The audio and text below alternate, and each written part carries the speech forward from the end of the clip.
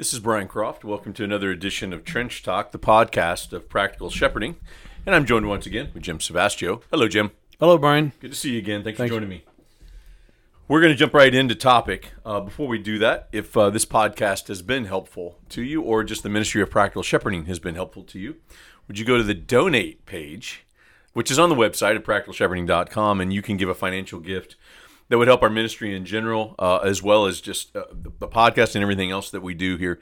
We're excited about what God's doing, and we're grateful for the opportunities that we have. Thank you to those of you who support us. And also, if you haven't written a review on iTunes or wherever you listen to this podcast, feel free to go do that. We look at those reviews occasionally and try to learn from them and receive encouragement from the positive ones and try to learn from the negative ones, whatever those might be. So feel free to leave those reviews for us if you haven't done that yet.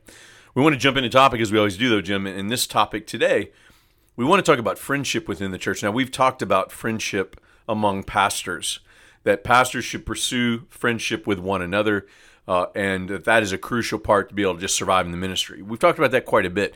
What we haven't spent as much time about is friendships within our churches that we pastor. So, which gets tricky and complicated in ways that it's not for everybody else. Yeah. To be the pastor and to try to develop friendships with the people we're serving either with or trying to serve in the church. That's what we want to talk about today. Do you have an idea on maybe how to set this topic up biblically, Jim?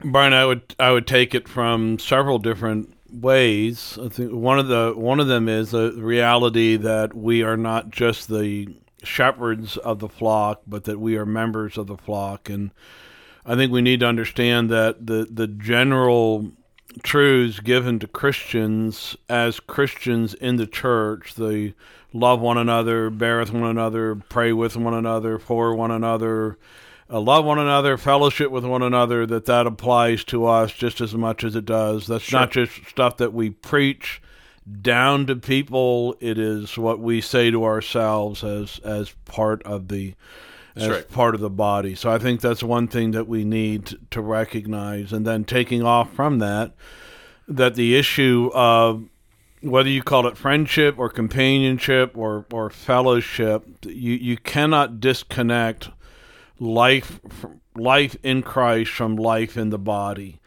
That to be in Christ is to be joined to His body, and that in the context in which that is most often lived out is going to be in the context of our own local church. True, that's right.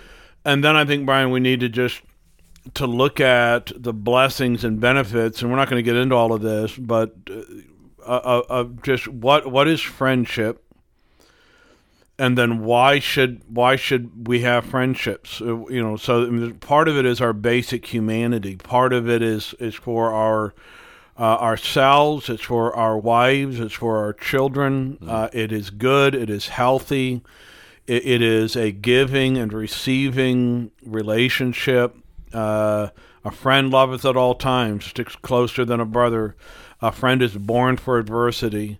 If we live in this world, we need people that not just admire us from afar, but that are near to us, who love us, who enjoy us, not so much because of what we give them in the pulpit or what we give them in the counseling room, but they love us for us. A lot of people love us for our work's sake. Right, that's right. And that's right. That's biblical. That's 1 Thessalonians 5. That is... It's actually commanded that be the case. But I think all of us feel at some point, Brian, the thought that I don't want to just be, I want to be loved for who I am and not just because of what I do. That's right, yeah. I think that's inherent in our humanity, and that the people we spend the most amount of time with are going to be the people in our church. And there is a recognition that relationships themselves in all situations have the potential to be volatile, right?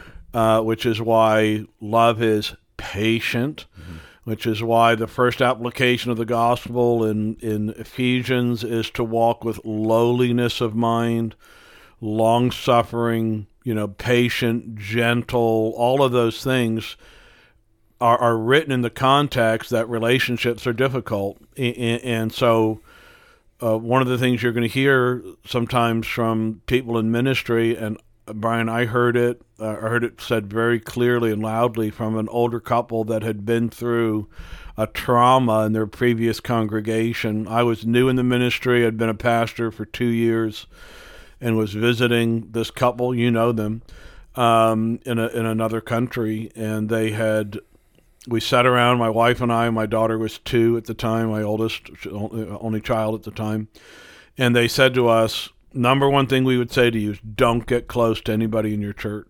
Right. Yeah. And that surprised us. My wife and I talked about it for a very long time afterward. And I will say, I think they would no longer have said that. I think they were in the middle of being hurt. They were in the middle of it. But there are some who will say that it's part of the advice they give to younger people. That's right. Now, I think we should go there before we even talk any more about how to develop these friendships.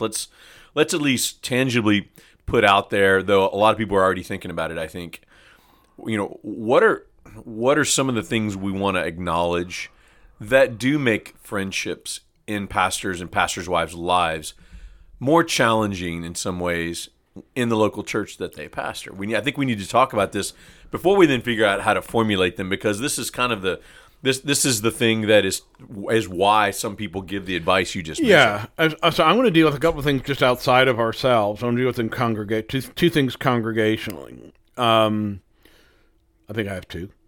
Maybe I don't. I've just lost my train of thought. I'll go with the one. I have the one in my head. Go with one, Jim. I'll go with the one. Absolutely. So one of them is a fear of favoritism. Right. Which would produce jealousy. I guess that was the other thing I was going to say. And that is that friendships are, there's widespread friendships in a sense we should be friends with everybody in the church. Right. There may be, and we'll get into this, there may be certain people that you just are more naturally drawn to, attracted to. You just really enjoy them. They're very relaxing. They're not taxing on you in any way. You can really let down your hair. You can really feel free to be yourself, take off your pastoral hat or whatever the case may be. And if you do that, and you do that to any degree openly, like, hey, we're going to go out to eat with Charlie and Donna. So Charlie and Donna were a couple in our church. Charlie's actually now an elder, and I only did it because he's my friend. No, not really. Yeah, that's right. But that accusation was, or that thought or that suspicion, well, I'll get to be friends with the pastor, right, and you get to be a pastor. That's right. That kind of a thing. And that wasn't, and it really, honestly, wasn't the case at all. But is it okay to have that friendship and to openly have that friendship? That you go on vacation together, you do things together. If you're going to go bowling, you're going to go see a movie, that's who you're going to go, most likely go see it with, go out see a ball game with, whatever it is. You're not just ministering to them. You're just enjoying them, and they're enjoying you. Yep. And that can produce a sense either like that a pastor from the congregation, a fear that the congregation is going to say, you're not allowed to do that. We're allowed to do that. You're not allowed to do that. So I think I've got the second one. I've got another one at least. Good. I don't know if it was your second one or not, but I'll say it. Another challenge with this is the fear of of opening up and confiding in someone in friendship. Right. In a way that you're not with every other person in the church. Right. And for some reason that relationship goes bad. Right. And that person can weaponize whatever you shared with them, right, in confidence. And so in a normal friendship, as you said, it's all potentially volatile. It could all go bad. But if a friendship ends because of that, they may have some really private information on you, but they may not be in the same circles as you. They certainly couldn't use it necessarily to harm you at your work or whatever it might be. But in this setting, if a friendship goes bad, it can affect, somebody then leaves the church over it or uses it against you in the church. Like that's the one thing. I think that's probably the thing that makes most pastors and pastors' wives afraid of engaging in deep, meaningful friendships. Why that advice was given that you just mentioned that your friend gave years ago, on why that kind of advice is given. It's too risky for a lot of people, in their minds at least, to be able to engage in friendship within the church, because a friendship can always go bad, and it can always be the result of that. I may be getting ahead of myself here, Brian, but if you do this, you do develop a close friendship with people in the church, would you that certain things need to be off limits in that that is that you don't share pastoral concerns about other members with this friend, because sometimes that's a you just we talked about developing pastoral friendship, or at least you did one with Rob Gibson years ago. It's one of the earlier podcasts. If you're looking for that one, guys, you're going to have to scroll way back. Right. But it's like in the first 10 podcasts. But in that, I think you realize that maybe there needs to be certain guardrails there, at least if that friend is in the congregation, to guard them against certain things, because you don't want them to think poorly of other people, or you don't want to just vent. Because sometimes in a friendship you vent, and when you're a pastor, what you vent about is sometimes stuff going on in the church. Well, let's go there. I think so. The next question is, how does a pastor, knowing these dynamics, there's favoritism risks, there's the risk of a friendship going bad, and confidential information on you gets out to people who shouldn't know about it, whatever it is. How does a pastor pursue these kinds of friendships? And I think I would respond to what you just posed there with, I think the lowest hanging fruit, the place where pastors can find the best friendships, or the best opportunity for friendships within the church, is with fellow pastors or elders in the church. So to your point, because, well, do you talk about pastoral matters with your friends? Actually, no, you can't talk to them about. I mean, I think you just got to have a hard no on that. If it's a member of the congregation, you cannot share with them any of those things. If one of your friendships you develop is with a fellow pastor within the church, then it does allow you a connection, right? Even obviously within confidentiality that the elders are brought into a situation that has to be clearly given as well by the person, but usually it is, and those elders can then talk about it in confidence, and that aspect of friendship can be developed. So, and you were talking about Charlie. I mean, he's a fellow elder, and yeah, he is now. Now, but before then, I didn't. No, we would go together. I didn't talk about those kinds of things. I would say that's the best place to look for a pastor. Now, here's the problem: a lot of pastors don't have a plurality of pastors. They don't have another pastor in the church, and so I think the next best place to find it is within your core leadership. Who are the people who are leading, that are doing ministry with you, that can open up some of you, so you're able to talk, just have that in common and have more conversations around that. Would you agree with that, first of all, Jim, or would you push back on that? Both. Okay. I think that it's natural. I mean, because you're going to be spending time with your elders and with your, and this is almost another conversation. Do the elders, to be qualified as an elder, you don't have to be friendly necessarily with that person. That person has to be, called, gifted, and equipped, essentially. Right. You should get along. Now, I get along. When I have an elders deacons meeting, I have a great time. And sometimes our meetings are extra long because there's so much camaraderie, and it's easy for kid around a little bit, even as you're discussing serious matters. But we love each other. We really, I love all of those guys. Those are great guys. And in some ways, they're godly men, they're mature men, the kind of people you're attracted to. I mean, I think you ought to look for certain qualities in somebody you want to be friends with, right? Yeah. Because you love and admire people like that, So they're easy in that way. But on the other hand, I have enjoyed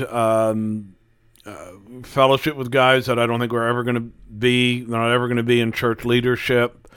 They're different kinds of friendships. Maybe you're not together as often, perhaps. And I think you when you're married, you add to it not just the dynamic that you get along well with them, but that your wife likes their wife. Yeah, that's right. So that's not always. This is done. Not everything always jives, and it's not that you don't like them. It's not that you don't love them. It just doesn't click. And I think one of the things in the difference between a body where there's wide open, love and appreciation, but not everybody, as it were, clicks. And I think the difference between when you say that, like, wow, that's really a friend, versus that's somebody I really love, and I serve. I'm happy to be with them. But I don't think to myself, hey, we got a Friday night open, want to have pizza, and maybe somebody over to watch a movie or something. where you're doing that for enjoyment. There are times I do that more with ministry in mind, where I say to somebody, you know what, I think they're going through a hard time. I think they're struggling. It'd be good just to have them over in a relaxed atmosphere. But it's pastoral. I think both of those go together, by the way. Yeah. I mean, I think you can have friendship with somebody. I would agree, by the way, that your fellow leaders or pastors, not your only possible friendships. I've had friendships in the church in different ways of people who weren't leaders and those kind of things. But to your point, there's a mixture, right? I mean, it's a friendship for you because you go and enjoy that person and just who they are and their company. But the friendships I've had in the church through the years, guys who weren't pastors, but they're just regular church members, are guys I had other things in common with, like sports and other. Like I'd go to a friend's house and watch a ball game or a boxing match or something. We'd have a great time. Now, is there ministry involved in me just going and enjoying what he enjoys too?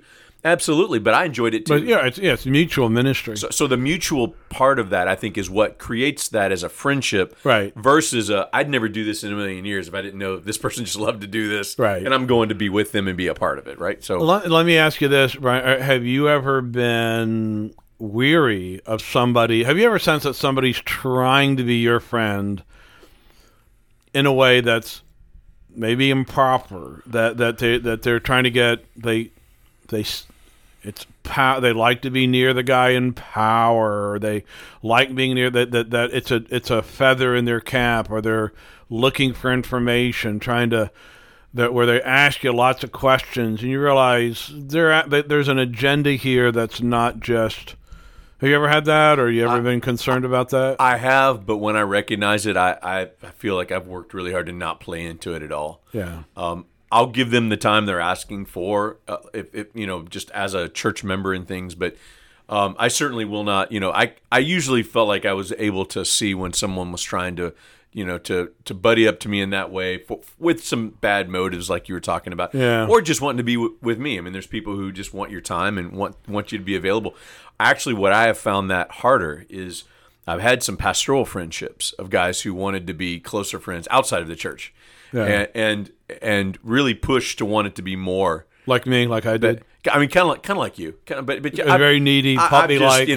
I've just grown to love being with you, so I've just accepted that's the process. No, so I remember those are the ones that were actually tougher in my mind. Like church members, I think I just assumed like most church members want more of my time. Some are just more aggressive to ask for it, right? And so you just have to constantly gauge that. When you have like a fellow pastor or somebody outside the church who clearly is pursuing you as a friendship, and you don't feel the same way, and you're not necessarily have a desire to engage in that. You don't have the bandwidth for just another friendship to invest in. That one's harder. I don't know. That one's one that's been harder to try to figure out how to judge. But inside the church, it all felt like I was just assuming that people were wanting to spend time with me in those ways. What about you? Yeah, some. I tried some years ago, Brian, and it was easy to do in the church was smaller. I used to make a concentrated effort to spend some time with every man in the church outside of a Sunday and outside. So like getting lunch, getting breakfast, getting coffee, and letting them know, listen, this is just to get to know. I don't really have my pastoral hat on, but and part of that was cultivating a love for them, a friendship with them. And for most of the guys in the church, that was fairly easy to do. I had one fella, and just for whatever reason, trying to communicate openly and normally was just difficult. And I found myself, I thought, oh man, if I have to spend time with this guy, I need to write out questions ahead of time in my mind. That bad, huh? It was just because, I'd ask him something, and it would just be like, yep. I was like, oh boy, I'm looking at, all of a sudden I'm looking at my watch, oh no, how long is this going to go? And I tried that for a little while, and I realized this just wasn't. It's fine. We got along. I mean, there was nothing. There was no antipathy. It's just we were not going to be buds, and communication just was not going to be easy, and that was okay. It's not what I want. I'd like a degree of camaraderie. Of where I could go up to anybody in the church, put my arm around them, and say, "Hey, how's it going?" and that they would receive me without suspicion. I had to say to a guy the other day, because the guy who's been struggling with a lot of things and and we spend a lot of time talking about harder issues. And I felt sometimes like he kind of withdraws. He didn't didn't answer my last text, kind of a thing. And just to come up to him and just say to him, "Listen, I'm for you. I'm not against you. I'm here for you. I want you to know that. I understand you're going through a hard time."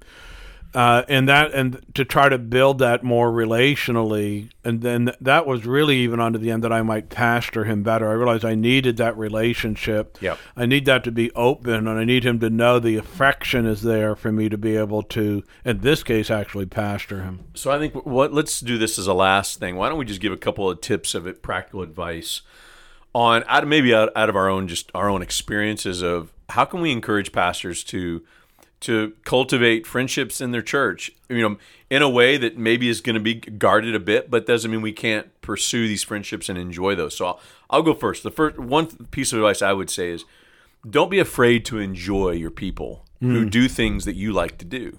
Right. So, think about your hobbies. Think about the things you just enjoy doing. And I found that, pastorally, again, like you're talking about, there's a fine line between being their pastor and building a relationship there and just building a friendship with them too. Right. And so I think those two, there's not a big stretch there in a lot of ways, especially with the men in the church.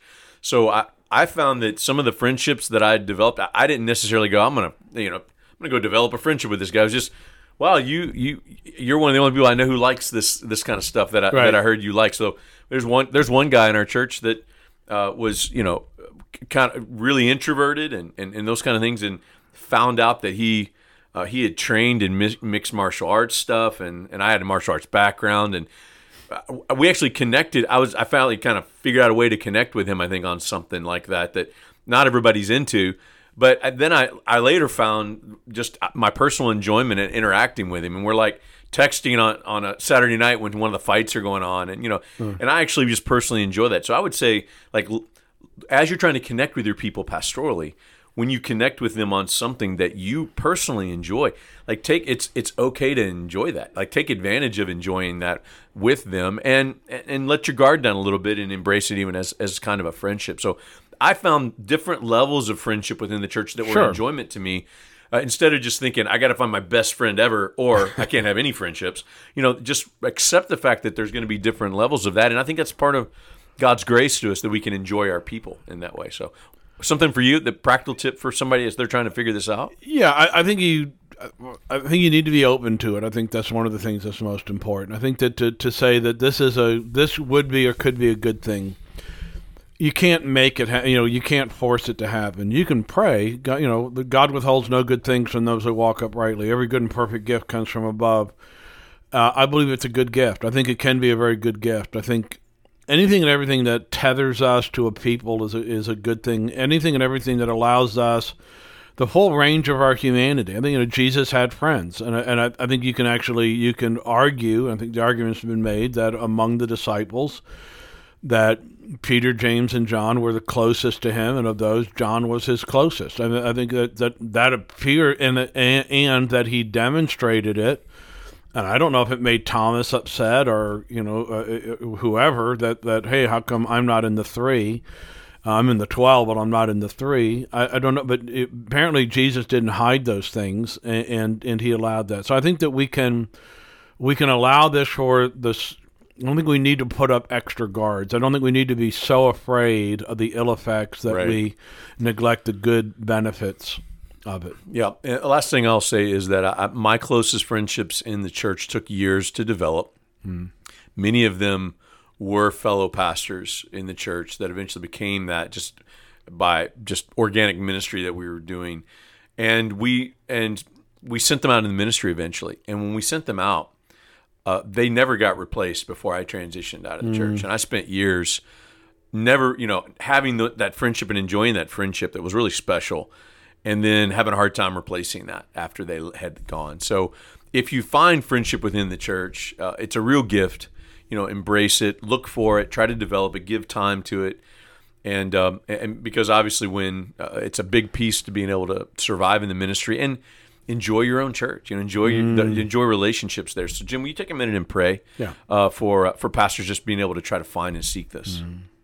Our Father, we thank you that one of the blessings and benefits of being a part of a body and serving in a body is not simply ministry and giving the word, but it's life together in the body, a life of a people reconciled to you and reconciled to one another. And we thank you, Father, that often in your providence, you bring along at times sweet friendships that make life in this hard and often difficult and fallen world that much more pleasurable and that much more a little foretaste of heaven.